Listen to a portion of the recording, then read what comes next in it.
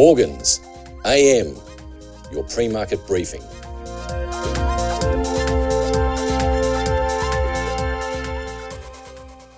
US equity markets retreated despite fresh falls for bond yields. Dow down 476 points or 1.3%, snapping a 9-session winning streak that saw the 30 stock index book 5 consecutive record closing highs. Walt Disney and American Express Co both down over 2.5% to be the worst performing Dow components overnight. Broader S&P 500 down 1.5%, pulling back from its highest closing level since the 4th of January 2022, a day earlier.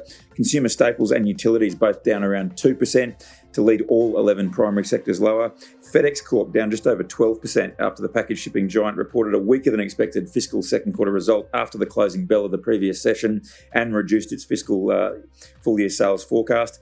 Nasdaq down 1.5%, also snapping a 9-session winning streak, and the small capitalisation Russell 2000 index down 1.9% after a recent outperformance. US listed shares of Alibaba Group Holdings down 1.4% after the Chinese technology giant announced yet another management shakeup. Eddie Wu, chairman of Alibaba's Tmall and Tmall Group, will become the chief executive of the combined e-commerce group, adding to his responsibilities as CEO of Alibaba Group and its cloud computing unit. S&P Dow Jones Indices also said that lithium company Livent will join the S&P Midcap 400 on the 2nd of January 2024, replacing NCR Voix. Livent is slated to merge, of course, with ASX-listed Allchem, and the combined company will trade on the New York Stock Exchange under the ticker ALTM. In US corporate earnings, Micron Technology rallying over 5% in extended trading. Maker of computer memory and data storage posted stronger than expected fiscal first quarter earnings per share and revenue. Earlier in the session, General Mills down 3.6%. The company cut its full-year fiscal sales guidance. The CEO, Jeff Harding, noting that consumers continue to display stronger than expected value-seeking behaviours across the company's key markets, and this dynamic is delaying volume recovery in a number of categories. Cintas Corp, CarMax Inc., Nike and Paychex among companies slated to release quarterly results tonight. On the US economic data front, the Conference Board's Consumer Confidence Index rose to a 5-month high of 110 in December. That was up from a downwardly revised reading of 101 in November. Meanwhile, existing home sales are rising 0.8% in November to an annualised 3.82 million, snapping a string of 5 consecutive monthly declines amid easing mortgage rates. Final reading of the GDP growth rate for the third quarter, Conference Board's leading index for November, Philly Fed manufacturing index for December, and the latest weekly jobless claims figures all slated for release tonight.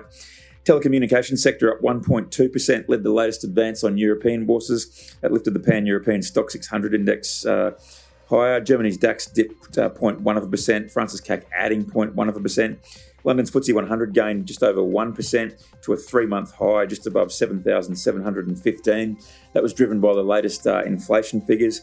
The consumer price index rising 3.9% year on year in November, slowing from a 4.6% increase in October. That marked the lowest rate since September 2021, according to the latest data from the Office for National Statistics. Reading was also markedly lower than the 4.4% rate forecast by economists and is below the Bank of England's forecast of 4.4% annual inflation in the first quarter of 2024. Base metals complex mixed. Copper was little changed, around $3.90 a pound. Nickel up 0.7%. However, aluminium lost 0.8% and zinc eased 0.3%.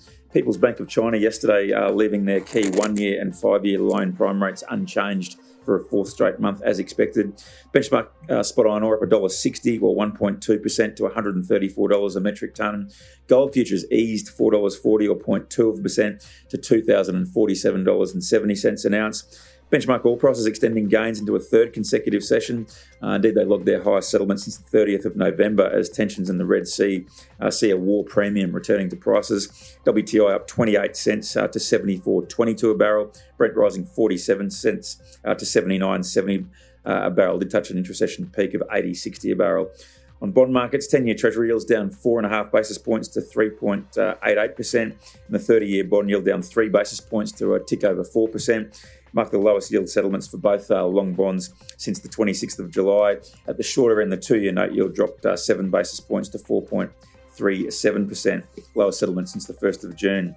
Philadelphia Fed President Patrick Harker getting some attention. He is a voting member of the FOMC until the end of this year.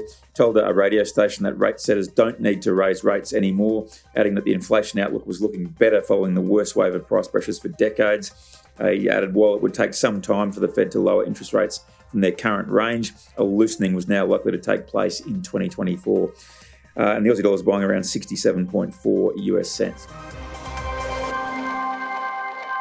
This is general advice only, and we have not considered your needs or objectives.